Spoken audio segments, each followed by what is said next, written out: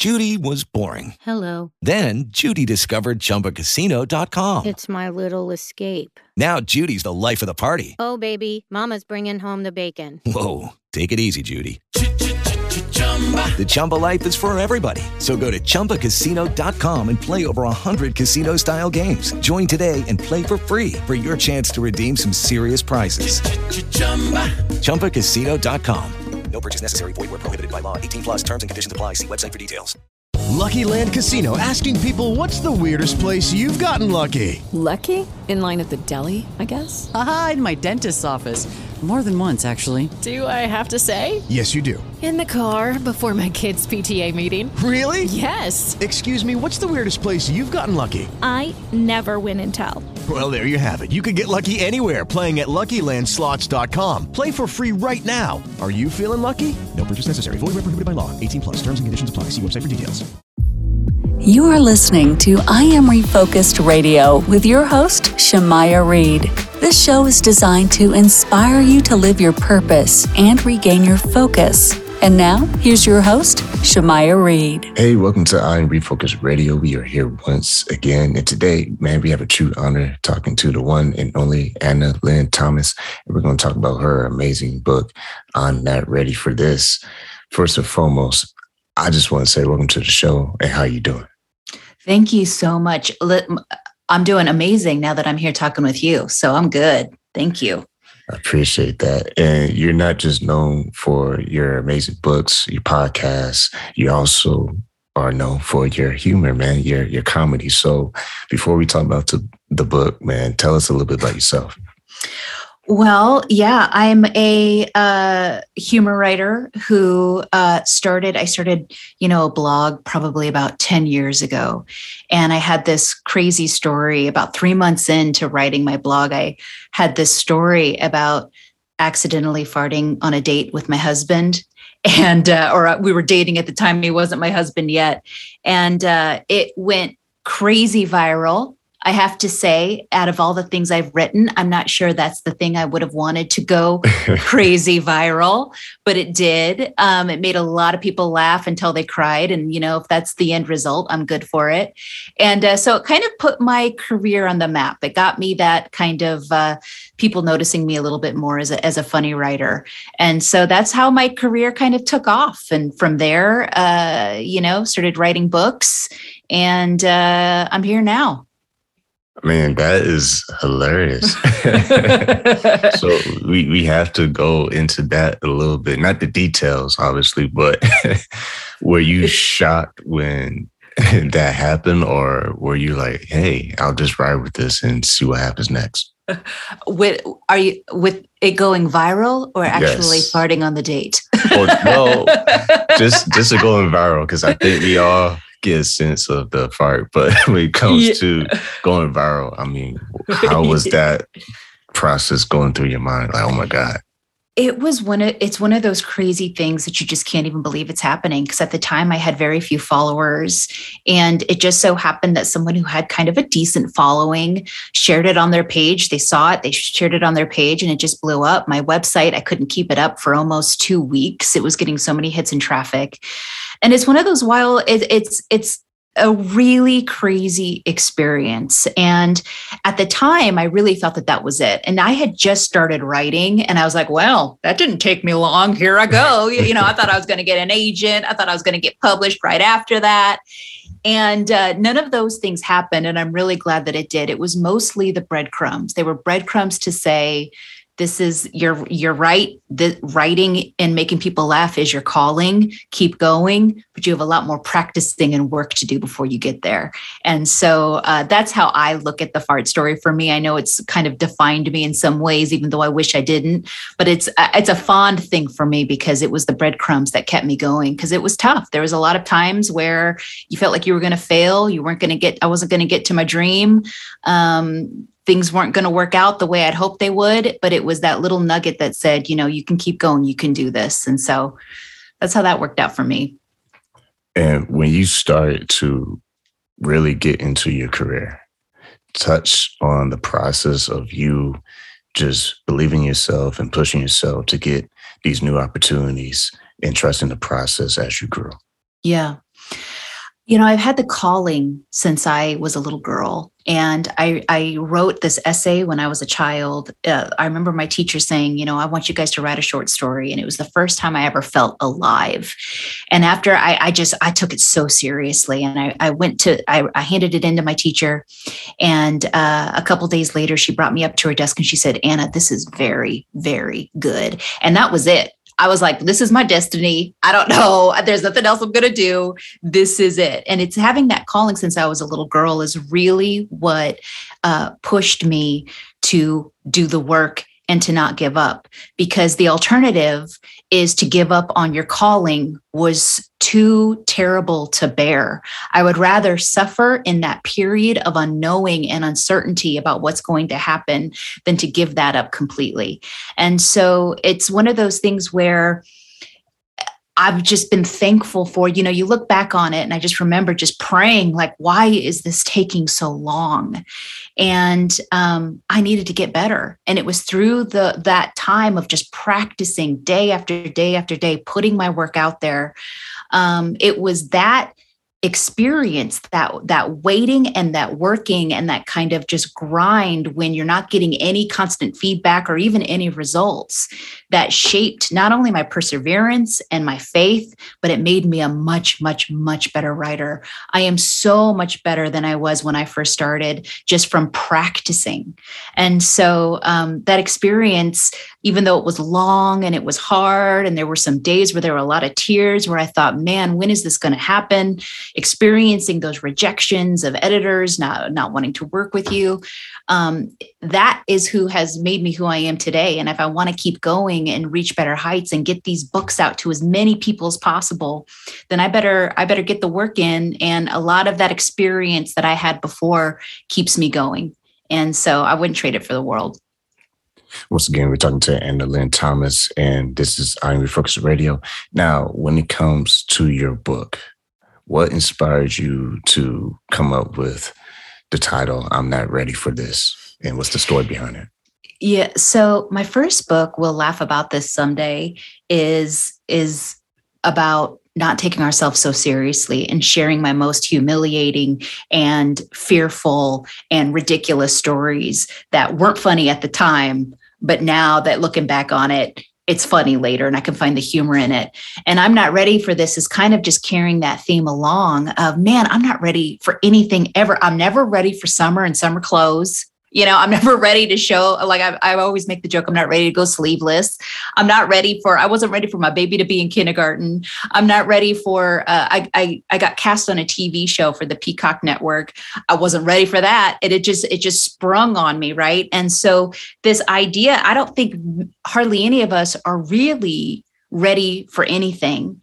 And that there's that moment where we can go and we can run from it and we can go back to our comfort zones, or we can allow ourselves to be pushed to the next level or pushed into that experience. We're not ready. There's a story about losing my uncle. I wasn't ready for that. I wasn't ready there's so many things we're just not ready for, but we have to step into it anyway. That's life. And so being able to share those experiences, but then also make people laugh at how freaked out I would get, or how ridiculous the whole thing was, or how I'm fumbling in the dark the entire time.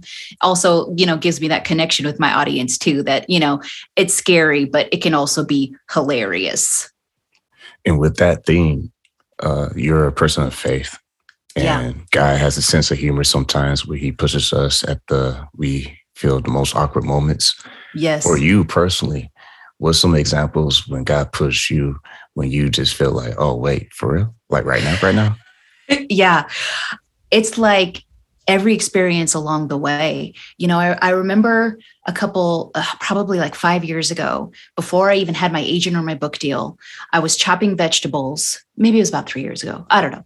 And I was chopping vegetables and I felt this inner voice. I've never had anything this crystal clear before, but this inner knowing, this inner voice that said, while I was chopping vegetables, I was watching a woman preach or have a speech. I was like, it was YouTube or something. And he said, I want you to do that. And I audibly said no.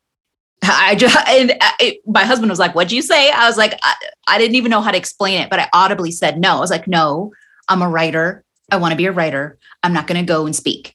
And God has a sense of humor, because a few years after that, I got asked to do this speech. And it was the first time I didn't even know how to write a speech. I didn't know how to do a good talk. Here I am doing all this research. I'm nervous. Well, what if I fail while I'm on stage? And I remember going up there, she called my name, and I went to go walk on the stage, and I felt this inner voice that said, I told you so. And so I find that God has a lot of grace for us, and he's got a lot of patience for us. But if it is something he wants you to do, if we continue to just follow the breadcrumbs, we'll get led there. And before you even know it, you're like, how did I even get here? It's like, that's exactly what you were saying about God having a sense of humor. It was just like, told you so, here you go. And that doesn't mean that speaking is going to be more than my writing, but it is a part of what I think his plan is for me, is to go on stage and to make people laugh and to encourage them as well. So there's always a little, I make sure that he is active in everything I do, because I could never do this on my own and make it. And so knowing that he's on it is just, it's my top priority. And speaking of top priorities, you hitting your goals. Obviously, this book was a goal, but you also had unexpected help from unexpected people. What is some of the things you can share on that note? Well, so one of the things that I'm wondering if you're talking about, like in True Story, there's this part in True Story where it's one of my last chapters. Actually, we changed the chapter, but it's when I'm supposed to go on stage, and I'm in front of these A-list celebrities for this TV show. I don't even know if the show's going to run. That's why I can't mention it right now. We have to see until it actually airs. I can't speak to it, but I'm in front of these A-list celebrities, and I'm thrust into this situation that I can't even believe that I'm in. And I noticed that God counseled me and comforted me through the people who were around me. So the driver who picked me up was this precious older man who just was amazing. He just spoke to me the exact things I needed to hear at the time, gave me tons of confidence. When I walked in there, the stylist, the makeup artist, these people who were kind of just around me were encouraging me. After I would kind of do my thing and they'd go cut to a break or whatever, the stylist would come up and she would just tell me how good I was doing and how hard she was laughing and good for you. And I find that through the way I can even speak to that about my agent. I've just selling books and marketing yourself. You're raw, you're vulnerable, you're worried that this isn't going to work out and what'll happen next. And my agent, I spoke with her and she just spoke so much wisdom and strength into me. I just felt like $1 million afterwards, where I was just like, yeah, I can do this. I will keep doing, no matter what happens, we're good. And so I just find that, and I just feel so blessed that throughout my entire journey, God has given me the right people to speak into my situation, to keep me going. He just uses them to encourage me to keep going along the way, because it's just going to keep happening. I mean, people think that the minute I thought that once I hit the dream, my book deal, that was it. That wasn't it. That was just the beginning. And then after that, you got to sell the book. And then after that, you got to do these tours. And then after that, you got to, do you want another book? You got to get another deal.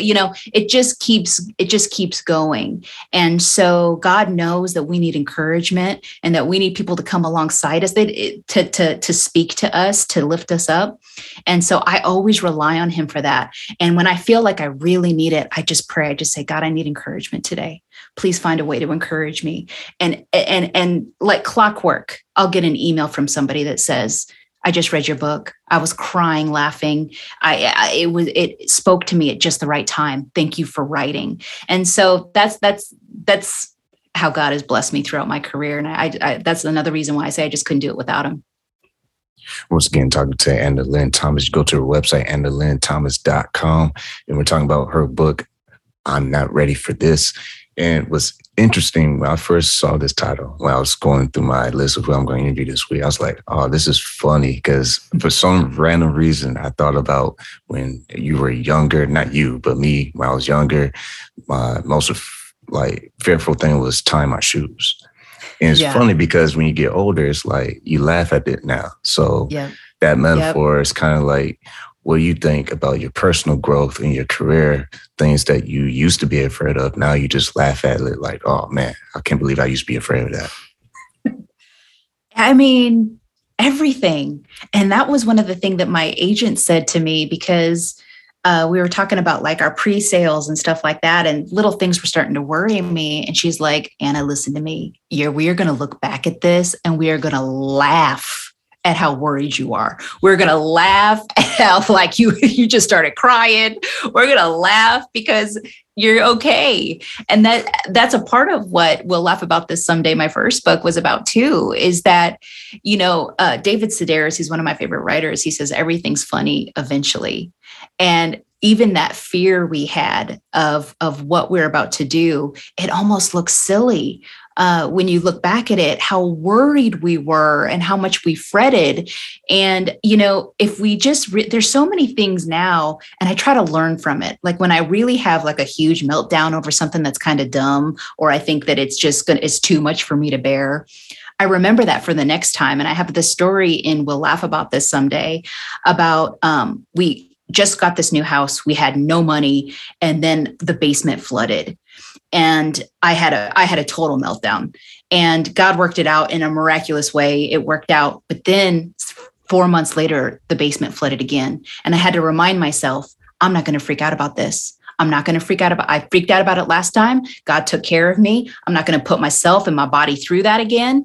And I made it into a celebration. I stayed up all night with my husband, cleaning up the water, taking care of it, putting the fans up. And then the next day I got us a cake. Like, we persevered, and I made it into this like fun experience. And I try to do that with myself, where it's like, no, you've been through this before. We're not going to worry. God's got you. It's fine. Let's have a party. And that's a hot tip for anybody who wants one. If you just look at your situation and you've been through something like that before, you got to the other side. Instead of having a freak out and worrying, start to celebrate that God's going to work it out for your good, and enjoy the experience as much as possible. And you're going to laugh about it someday. I have to say, I'm a writer. So when bad things happen, there's a small part of me that kind of likes it, because I know it can go into a book, or it's something that I could write about. Like, it gives me good content. I know not everybody has that experience, but I always try to look at it like this is a story to tell, and this is a story of overcoming. And I'm going to just try to embrace this. I think it'd be really cool if you start a trend on social media having a persevere cake instead of birthday. That's good. That'd be an awesome party. Think about all the invites.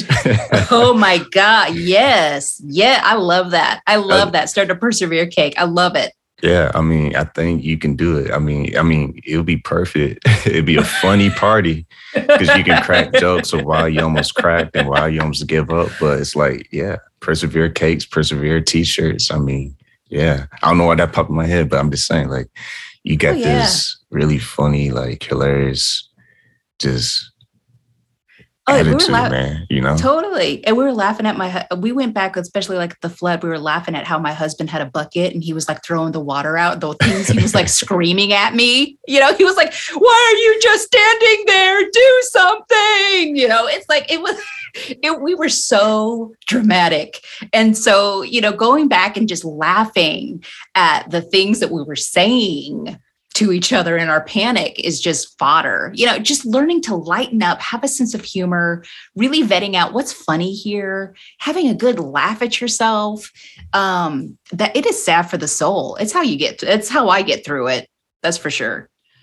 And speaking of that, because want to stress again, you're a person of faith.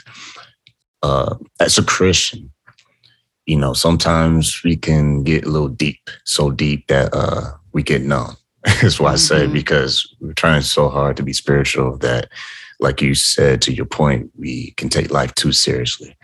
As a Christian, how do you keep that balance of having serious moments, but also, like you keep touching on, having a light moment where you can just have grace for yourself? I had a pretty tough moment a couple days ago, and I just felt this heavy weight and pressure of meeting everybody's expectations. And I really had probably 1 to 2 bad days where you just got to cry it out. I mean, we can't use humor to get away from real feelings, because those, those emotions are trying to tell us something. But I had about 1 to 2 days.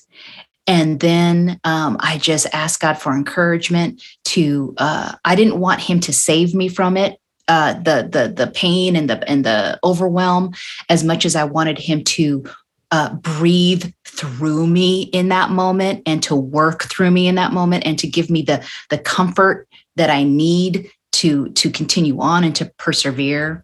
And then that's when I had this, my agent just called me out of the blue. And then I had that great talk. And then I had a couple of other things really speak to me. And then I just felt the burden be lifted.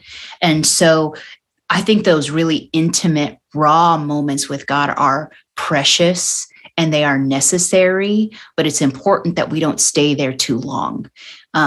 There's work to do. There are things to do. And that work that we do and the things that we do in our lives feed our soul. And so, there were a couple of days where I didn't do any work. I didn't worry about anything other than being with my babies and experiencing them fully. I didn't look at anything. And so, it's just a little bit of a balance for me. But I have a temperament too, where I don't like to stay sad or burdened for very long. It's a very uncomfortable feeling for me. And I know that sounds weird, but there are some temperaments where they almost see a beauty in that space. I'm trying to get out of it. I don't like to be in there for too long. And so I just do whatever I can to feed the soul. And then I try to tell myself, how could I tell this story to somebody funny? So my mom's a great tester, and I'll call her and I'll tell her about what I've been going through. And then I'll tell her some of the funny things that I've been saying or doing. And we can just get a really big laugh at that. And that just lifts me up completely. And so it's just a process. It's just life. But I just encourage people not to stay in that place for too long. Get yourself out of it, and one step in front of the other, and get going. Tomorrow, the sun rises. It's a brand new day. I like that, because I don't know, I keep having these funny thoughts when I listen to you tell your stories, because it makes me think, as another metaphor, like a person who goes through school, right? You can't stay at a certain grade forever. You got to graduate to the next level. And that's the same with one's career, one's life. You have to move on, turn the page to the next chapter so you can keep writing. Yeah. And with that segue, when someone's listening to this and they're trying to figure out why some doors are closed in their life and some doors are opening, with your personal experience with writing this book and your personal career, how has open doors and closed doors helped shape your focus? Oh, that's such a good question, because it's something that has been actively happening in my life. In fact, with my husband and his own career and what he's wanting to do, we had a lot of options and we were overwhelmed by them. So we asked God, I said, God, please close doors that we are not meant to walk through, open doors that we're supposed to walk through. And right after we prayed that, like 5 doors slammed shut. And I remember we were like, I know we prayed for this, but this sucks. I mean, it was so hard for us to even kind of grasp that all these doors had shut. And one of the worst reasons was because no other door had opened yet. And so to me, though, it's essential, because I am like, if I see a new opportunity, I run, and I don't put a lot of thought into it. I'll pray, but it's one of those kind of like prayers while I'm running to the destination. So I'm like, God, come with me. Here I go. I'm headed over here. Follow me, because I'm so excited and I'm just kind of a go-getter. I need doors to be shut, or I will try to pry them open with a crowbar. I mean, I just want to make this work. And so I think it's essential. And I think that when a door shuts, it might sting at first, but it needs, and then you're like, well, now what am I going to do next? But it's that faith walk. And that's why that whole decade of me writing in this transitional place of uncertainty was so essential, because it taught me that this isn't the end of the road. Something will come. And being able to survive those shut doors while waiting in a hopeful and happy anticipation of when the door opens. And so closed doors are not anything to let get you down. They are so good for you because they will save you time. They will save you resources. They will save you brain energy of you thinking about it too much. In fact, I wish God would shut more doors more quickly so that I didn't have to waste my time. But you have to be able to endure the sting of it, because even if you ask for a closed door, it still hurts. And so it can. And so just making sure that you always realize that that door will open as long as you don't give up. Once again, talking to Anna Lynn Thomas in her book, I'm Not Ready for This. Man, it's coming out very soon, like this month soon, like May 10th. So it's just in time. People can get this as a gift or for themselves. Before we close, what's something that you hope readers will be able to take away from your mission with this book? You will laugh until you cry when you read this book. I know you will. This book will also feed your soul, and it'll speak to you. You will relate to this book. You will feel like we are best friends because we are going through this experience together. You're going to love this book. And I'm not just saying this because I want book sales. You're going to want to buy copies for your friends and family as well. This book will not only uplift you, the laughter will give you hope. You're going to connect with all of my issues and the things that I suffer through, and you're going to know that you're not alone. And so I hope that you get this book and you get copies for your friends. We need laughter right now more than ever, I think. And if I can steal you away in the evenings with a little lamp on to just read my book and to start laughing, and we can spend that time together, we're going to get to laugh together and start to enjoy our life and kind of get away from the more negative aspects that are going around and be able to realize that there's a lot of laughter to be had. There's a lot of hope to be had. You're not alone. I've been there too. And we're doing this thing together. Let's laugh about it and have a good time. Once again, listen to I Am Refocused Radio, talking to our special guest, Anna Lynn Thomas. You can get her book May 10th. That is I'm Not Ready for This. And also visit her website. You want to connect with her, AnnaLynnThomas.com. I want to say thank you for taking time in your busy schedule talking to I Am Refocused Radio today. Thank you so much for having me. I had a blast. Thank you.